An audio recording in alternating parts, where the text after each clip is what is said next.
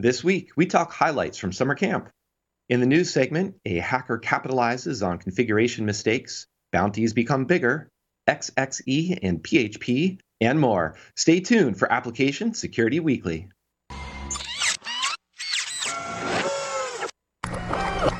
This is a Security Weekly production.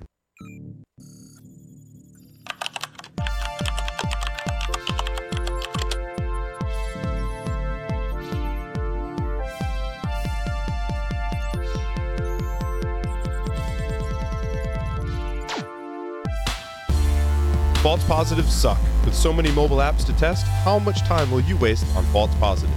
Eliminate them today with NowSecure. Only NowSecure automates static, dynamic, and interactive testing on real Android and iOS devices. Now you get speed, accuracy, and efficiency for DevOps, plus the broadest coverage of security, compliance, and privacy issues. Why waste time on false positives? Visit securityweekly.com/NowSecure to learn how to scale your mobile AppSec testing with NowSecure.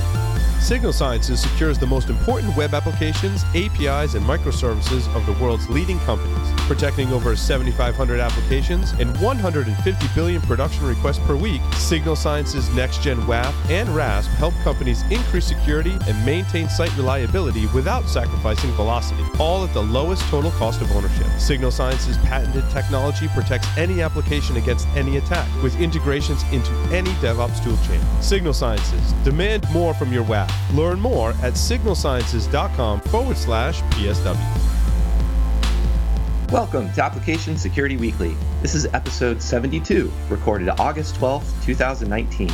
I'm your host, Mike Shima, and I'm here with Matt Alderman. Hey, Matt. Happy Monday. I survived the week. So you did. It looks like maybe John didn't. We don't have John with us this week. But I think we can still forge ahead, and we'll hope that John isn't still arguing about open containers in Vegas, because I know how he loves his security there. Register for our upcoming webcasts with Signal Sciences by going to securityweekly.com/webcasts. If you have missed any of our previously recorded webcasts, you can find our on-demand library at securityweekly.com/on-demand. Some of you told us that you are overwhelmed by the amount of content we distribute. To help you get selected topics you're interested in, join our new listener interest list. Sign up for a list and select your interests by visiting securityweekly.com/subscribe and clicking the button to join the list. You can also now submit your suggestions for guests in our recently released guest suggestion form. Go to securityweekly.com/guests and enter your suggestions. So, Matt, last week, hordes of bugs and bug hunters descended on Vegas for what's become known as Hacker Summer Camp. It's a week of B-Sides, Black Hat, Diana Initiative, DEF CON, tons of parties, tons of vendor parties, tons of other smaller social events, and tons of things that I know kept you and the rest of the Security Weekly staff pretty busy. So what would you like to dive in from highlights of the week that you managed to survive? Well, I went to Vegas and all I got was this lousy T-shirt. It's actually not a lousy T-shirt. I had to thank Extra Hop for the little gamification at Black Hat. Two charities, they donated some money to two great charities. It was the Red Team versus Blue Team. Red Team won, of course, because they hacked the game. That's basically what we decided. That's why the Red Team won. And Extra Hop donated $10,000 to Hackers for Charity and $2,000 to code.org, which I think is just fantastic. So I want to thank the Extra Hop team for the sponsorship, for those donations. It was a really interesting part of Black Hat as Paul and I were running around doing interviews for almost the whole week. So I had to do the plug, so I wore the T-shirt today because it's probably one of the few things I brought home from Vegas. No, that's a fantastic shout out. And it's pretty cool to see, too, that a handful of vendors are starting to go that route of, hey, rather than give out swag and T-shirts that nobody's going to wear or will want to wear, or just swag that they're going to throw away, they started to say, hey, why don't we just give some money to a charity? So that's a great trend, and hopefully it only gets bigger. Yeah, I hope so. I mean, Tenable did this a couple of years ago at Black Hat when we did the Level Up theme. And it worked really well at Black Hat. For those sponsors that are out there, gamification of something like Black Hat actually works because I think the audience makes it interesting, right? And ExtraHop was really happy with the engagement. It really created some interesting buzz, a lot of social media push during the week, but they did it for great causes. Hackers for Charity could not do their auction last year at DerbyCon because of some of the hotel restrictions. Getting that extra $10,000 really helps them out. Code.org and the ability to help people do better coding and secure code, also a very great cause for this show. And so I just hats off to them. They approached us and said, would we be interested? We said, absolutely. And we definitely had some fun with it up in the suite. That's awesome. So definitely thumbs up for wearing the shirt and giving them a plug. Yeah, go ahead. I mean, the other thing is, for people who don't know, we did 28 micro interviews. I did 14, Paul did 14 over the 2 days of Black Hat. We actually did 2 live shows. We did a Pulse Security Weekly and an Enterprise Security Weekly from the suite. And then I did another 10 interviews at DEF CON, 2 at Blue Team Village on Friday and 8 at Social Engineer Village on Saturday. And all that content will come on to the different programs over the next few weeks. I think the team estimated we did something like 15 hours of recording in 4 days. It's a lot of content, and we'll get that back out. But the interesting thing for me is I did a lot of interviews, Mike, on application security.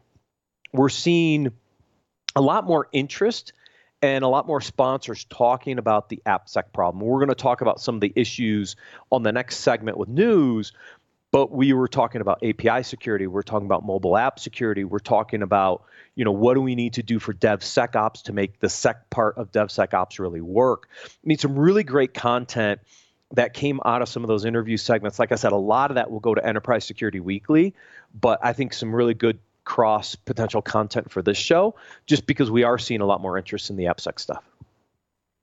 That's really cool, and absolutely looking forward to seeing a lot of that content. And what also struck me, and I think maybe you can give a little bit of a teaser of some of the interviews you had, but I think a lot of the conversations on the AppSec side have moved away from this is a really cool bug or here is another really cool bug into more of the techniques for finding, in terms of here's fuzzing or approaches, or more how particular bugs fit into a larger threat model, meaning how are they being impacted by sandboxing? How are they being impacted in either positive or not so positive ways by better architectures of these environments? And I think that's maybe a little bit what you're kind of teasing out there, talking about API security. Yeah, I mean, as we all know, as we move away from these big monolithic single language applications, which were part of a waterfall approach, which went through months and months of coding and testing before they went out, to a highly distributed application, microservice-based architectures leveraging containers, cloud, multi-cloud, hybrid. We've created a lot of complexity with our applications. And it's not necessarily about the bug per se. Now, look, bugs are still important, don't get me wrong. But if we chase the bug, we're going to forget about some of the other stuff that's going to impact us. And some of the news stories, I think, are relevant to this point. We're spinning up architectures and infrastructure with code. How are we validating that code and the configuration of that code, also known as the infrastructure, prior to spinning it up and getting it out there? Because what we're seeing now, I think, is a lot more misconfiguration than traditional vulnerabilities or bugs that are creating breaches. And so if we only focus on the bug and the bug bounty side and the next 0-day vulnerability, we're missing a whole bunch of other stuff. That only gets exacerbated by the fact that we have all these APIs communicating in this very diverse environment. Some people don't even know where those endpoints are, let alone how they're communicating, how they're authenticating for communication, how we're dealing with all the credentials for our service accounts and all these APIs to communicate. This is a lot of the stuff we talked about in these micro interviews across multiple vendors, is all these pieces that need to be addressed in this really, really complex application environment.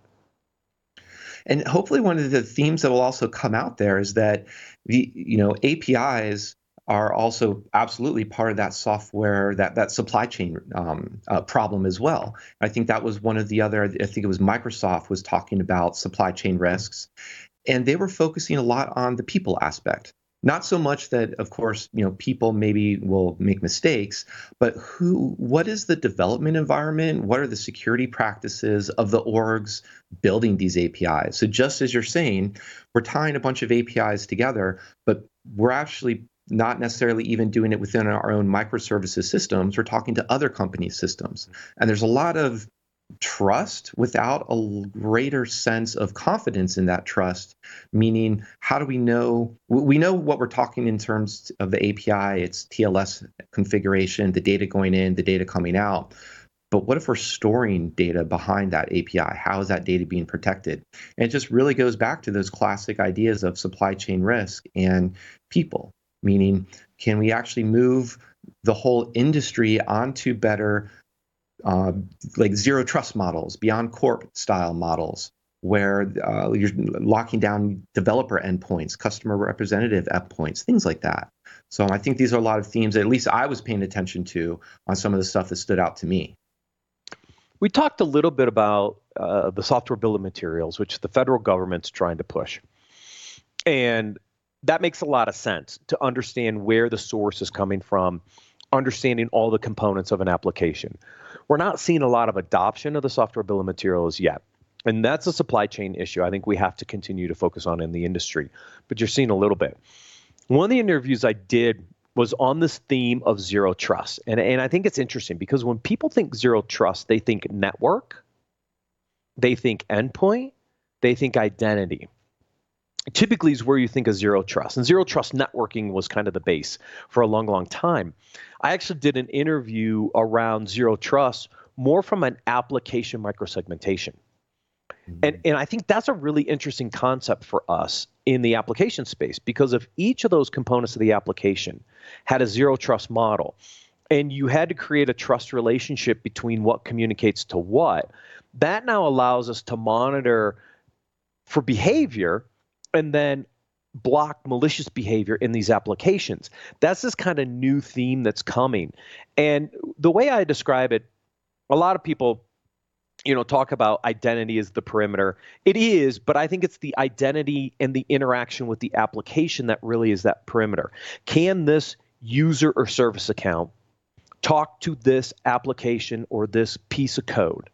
Yes or no? And if it can, let it go through. If it can't, then block it. And that's a level of kind of evolving technology we haven't seen before, because we always try to do this stuff at the network or at the endpoint layer. Now people are starting to take that up the stack a little higher to the identity and the actual application and code. And I think that's where we're going to continue to see some improvements.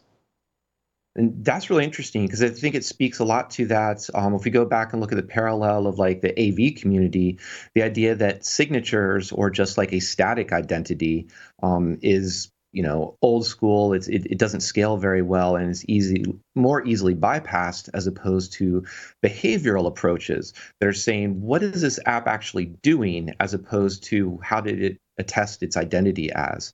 And that's really interesting because, I think I don't typically approach that idea of zero trust from the service to service identity, but it totally makes sense because you really want, that's where a lot of the data, that's where data can be exfiltrated. You either can get access by a developer's credentials or somebody else's compromised credentials and you assume their identity, or you just compromise some misconfiguration, which is the classic case, and you pull data out of some service that wasn't intended to leak so much data.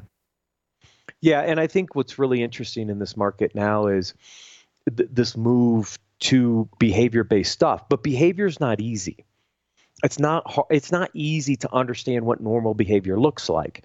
But if you're using a zero trust approach to behavior, whitelisting good activity, now you can really start to look at some malicious behavior.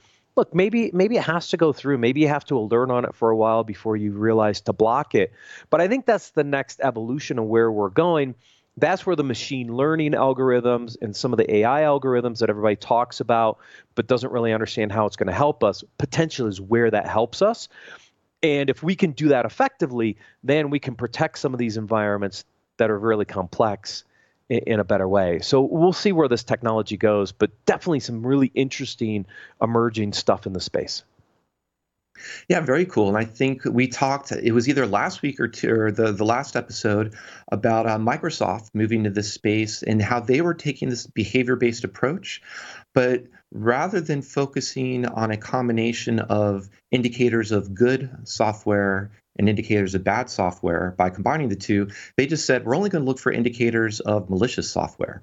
And that made it harder for adversaries to work against their ML models, which is a pretty, cool approach to that type of to that type of thing. And I think at WWDC back in June, Apple had announced a detection for live person, or basically, is this a human interacting with their iPhone?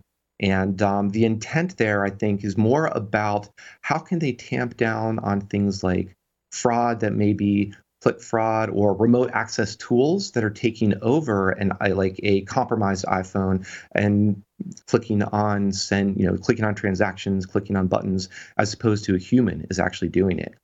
So we're seeing this throughout the stack too. This whole movement into looking at behavior. So those are definitely that's definitely a interview I'm looking forward to. Yeah, agreed. Now, did you get on the floor much at Black Hat? I did not. I was down there, I think, like 45 minutes total in 2 days.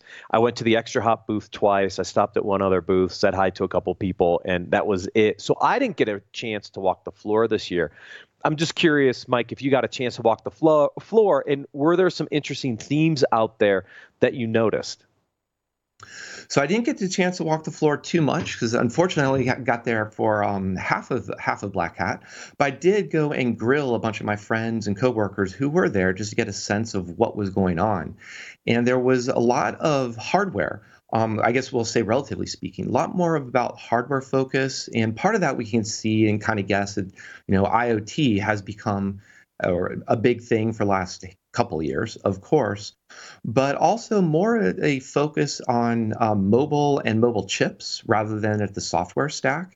So one of the things that was really cool to see was Apple begin to, perhaps slowly, but we can say, I think, surely, open up about its transparency about what they're doing inside their phones, not only at the iOS layer, but within their chipsets and building trust models for secure boot. So that type of aspect was really neat, and seeing more about a focus on hardware that's looking at more about the high-end devices rather than just really small, cheap IoT kit that you kind of can roll your eyes at and kind of shrug and say, yeah, I'm pretty sure that's going to have some vulnerabilities in it. And I think, what was the other thing? Looking through a couple of notes that I had made too, is also still, I think, protocols are still pretty interesting. So still people poking around Bluetooth, Wi-Fi, whatever they can from remotely exploitable vulnerabilities, because of course those are what are the most interesting as well as the most impactful. So I think kind of at a glance, those were a bunch of things that I would call out that came across my radar. Interesting. That's great. Like I said, I didn't see a lot of news items this week. I think the biggest news item was Symantec's sale to Broadcom. I'm sure there were a bunch of product announcements I just haven't gotten through yet, having only been home for a couple days. Yeah, I don't know if maybe all the product announcements get thrown over to RSA, and then Black Hat gets in more of the like program or maybe like community outreach type of announcements. But yeah, you're right. I didn't see anything too big on the business side, I think. No, which is surprising. I mean, granted, this is more of a research conference, and you would expect some of that research to come out, which it did and does. And then you see a lot of that over at DEF CON on Friday and Saturday in the different villages. There's a lot of activity going on over there for people who have not gone over there. But last year, I recall more product announcements along with it. A couple came out the week before, but like I said, I didn't see a lot of news on product stuff this week when we were at Black Hat. Yeah, and I wonder, it's not like we've been without security product news through the year too, which I think is good. But we've also seen like some of the big players, like I mentioned Apple, WWDC, Google has their own events, AWS has their own events. And we've seen actually a lot of very security focused and product announcements on their services or their products. at those events. So I just kind of wonder, will this also be a kind of maybe a good thing for Black Hat and let it come around to refocusing on just some really good forward-thinking research? Let's hope so. For the future of the conference, actually, I'm worried that Black Hat's getting a little too commercial. And if it gets too commercial, I'm afraid that we lose some of the research aspects of the conference. So let's hope it can focus more on the research side and keep that conference together. Hope so. And there were some cool, speaking of research, just there were two really cool things, which also hopefully everybody updated your phone before you went to Black Hat, or you've at least updated it by now, and you have automatic updates turned on, because there were a bunch of presentations around remote attacks against iOS. Essentially, what was called commonly the zero-click or no user interaction, receiving a SMS that can essentially leak memory space from your iMessages.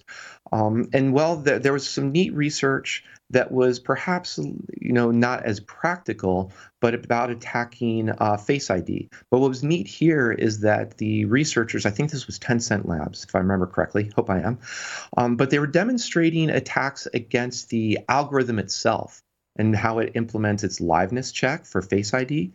And essentially, they figured out that you can put on, get a pair of glasses, and here is some white cardboard around the eyes and a little bit of a white dot, piece of white paper in the middle for the pupil. And that was a way to start to weaken the algorithm's mechanism of doing the liveness check, basically meaning, is it staring at an actual human versus a paper printout of a human, and that would be the way to bypass the app. So there was a lot of really cool really deep technical research going on, and it was also really cool to see them taking advantage and attacking algorithms as well. And that's an area where I hope we do see a lot more of this adversarial approaches demonstrated, rather than just be kind of bandied about or talked about as possibilities. Interesting. Cool research. And one other thing that was there was actually, going back to the ideas of themes, start off with Dino Daizovi's keynote, which really boiled down to people are important to DevOps and DevSecOps. And I think that is definitely not a controversial theme. If anything, it's one of those things that's probably harder to actually adopt in practice because it takes a lot of effort. It takes a lot of a cultural shift. But there was also another presentation from Netflix, which again is one of the usual suspects that I often refer to on the podcast. But this was also talking about dealing with software dependency, supply chain, and it was talking about how to scale the process and use automation. But a lot of the gist of the presentation was really about people and processes. It wasn't so much, here is the one tool that solves everything. It was more of, here is a tool that helped our security team have a better triage process that starts with the CVSS score, but then figures out, is this actually a internet-facing or an internal-facing app? Is it under active exploitation, meaning there is anything from, exploit code publicly available, or threat intel service sources are indicating is being attacked, as well as, can this actual vulnerability be exploited, or is this just sitting in some dead code that the app actually isn't exercising? And so again, those are all types of things that take people to understand and people to appreciate. So with all the talk of automation, with a lot of tools, I don't think we're going to get rid of those security teams, that security analysis and security insight, but hopefully we're going to be making their work easier, so that rather than trying to deal with just looking at 10 or so dependencies within an application, we can look at the 100 or 1,000 dependencies that are parts of these massive either monoliths or these massive distributed microservices. Yeah, I saw Dino's keynote a couple years ago when he did it in Asia. And at that point, he was talking about how the technology was going to accelerate aspects of the application and the attack surface on the app. Now he's shifted over to the people side because the technology's there. The tools are definitely there, but it's the integration of the tools into the process and leveraging the people. And that's why I think the people process side of this is the interesting part. I think we have some really, really good tools out there that have evolved over the past few years in the space, but it's bringing all those tools together in a way that allows the people to be more efficient and effective in their daily jobs to really understand where is the highest criticality vulnerability. We saw this in the device vulnerability management space over the past few years. Now you're starting to see that concept come into the application side. And when you can understand the app, the components of the app, the criticality of the app, maybe other aspects of the application itself, now I can start to do a better job prioritizing where some of these bugs are so that I can realize, oh, well, there is an active threat in this library, but I'm not using that library. It's not being instantiated. Therefore, I don't have to do anything with it versus the threat that's out there that's being exploited that is in a binary or piece of code that has to be addressed, right? And it's bringing all those pieces together to just be more effective in our jobs.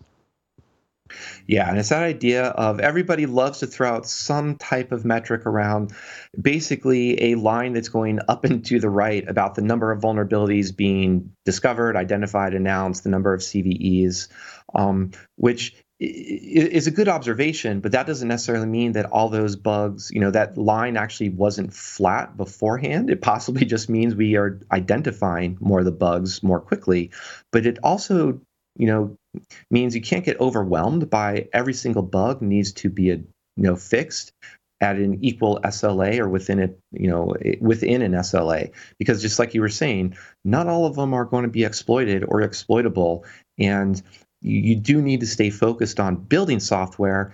And why not start to look into the architectures and sandboxing, so the ways that you can minimize the impact in case a vulnerability does occur. So, and actually that made me think too. I'm curious. You were hanging out the Blue Team Village, and it's great to see that being one of the villages, of course, in DEF CON. I think they're up to at least a dozen now, if not more. But I was curious too. Anything in particular stand out from what was a theme or commonality amongst the Blue Team Village that you saw?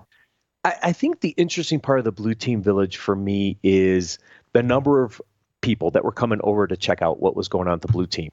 If I think about DEF CON, I think about it as a red team event, right? It's where all the offensive guys go to learn the latest techniques.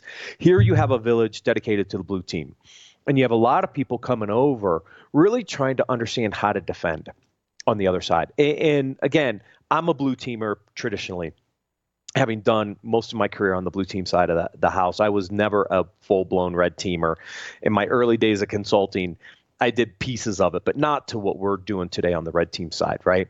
So I was very interested to see the Blue Teamers there learning with the red teamers and really understanding. And the two interviews I did was actually talking about why the Blue Team and the red teams need to work together. Because when you go out and hire a red teamer to do a penetration test on your application, the Blue Teamers need to see the results of that so they can do a better job defending the applications. And some of the complaints we see and hear is that, yeah, we do this great application penetration test, but I don't see the results. And so I don't know how to fix my processes to better protect the applications. So they want to see a lot more coordination, cooperation between the red and the blue teams. And so I think for red teamers that are out there that are independent red teamers, make sure those results are getting back into those blue teams, because those blue teamers really want that data to do a better job. And that was kind of the theme out of that village, which was great to hear. That is great to hear. And especially too, I kind of add to that in the sense of that red team, it's always the idea like, sure, red team is going to, so to speak, win, or red team is going to get in. But I think that's kind of a not a great way to characterize that type of approach. The red team should be more focused on testing a process or testing the assumptions that an organization or that the blue team has made, because maybe the blue team says, yes, we do have this detection capability for our production systems in our containers, but perhaps the red team demonstrates, you forgot about this one syscall, or you are logging all your syscall information, but you're actually not doing any alerting, any monitoring of it, things like that. So those are the types of scenarios that are really just building on what you said, that's what the blue team needs to hear about. It's really cool often to see, how did a red team get in? How did they compromise or attain a goal?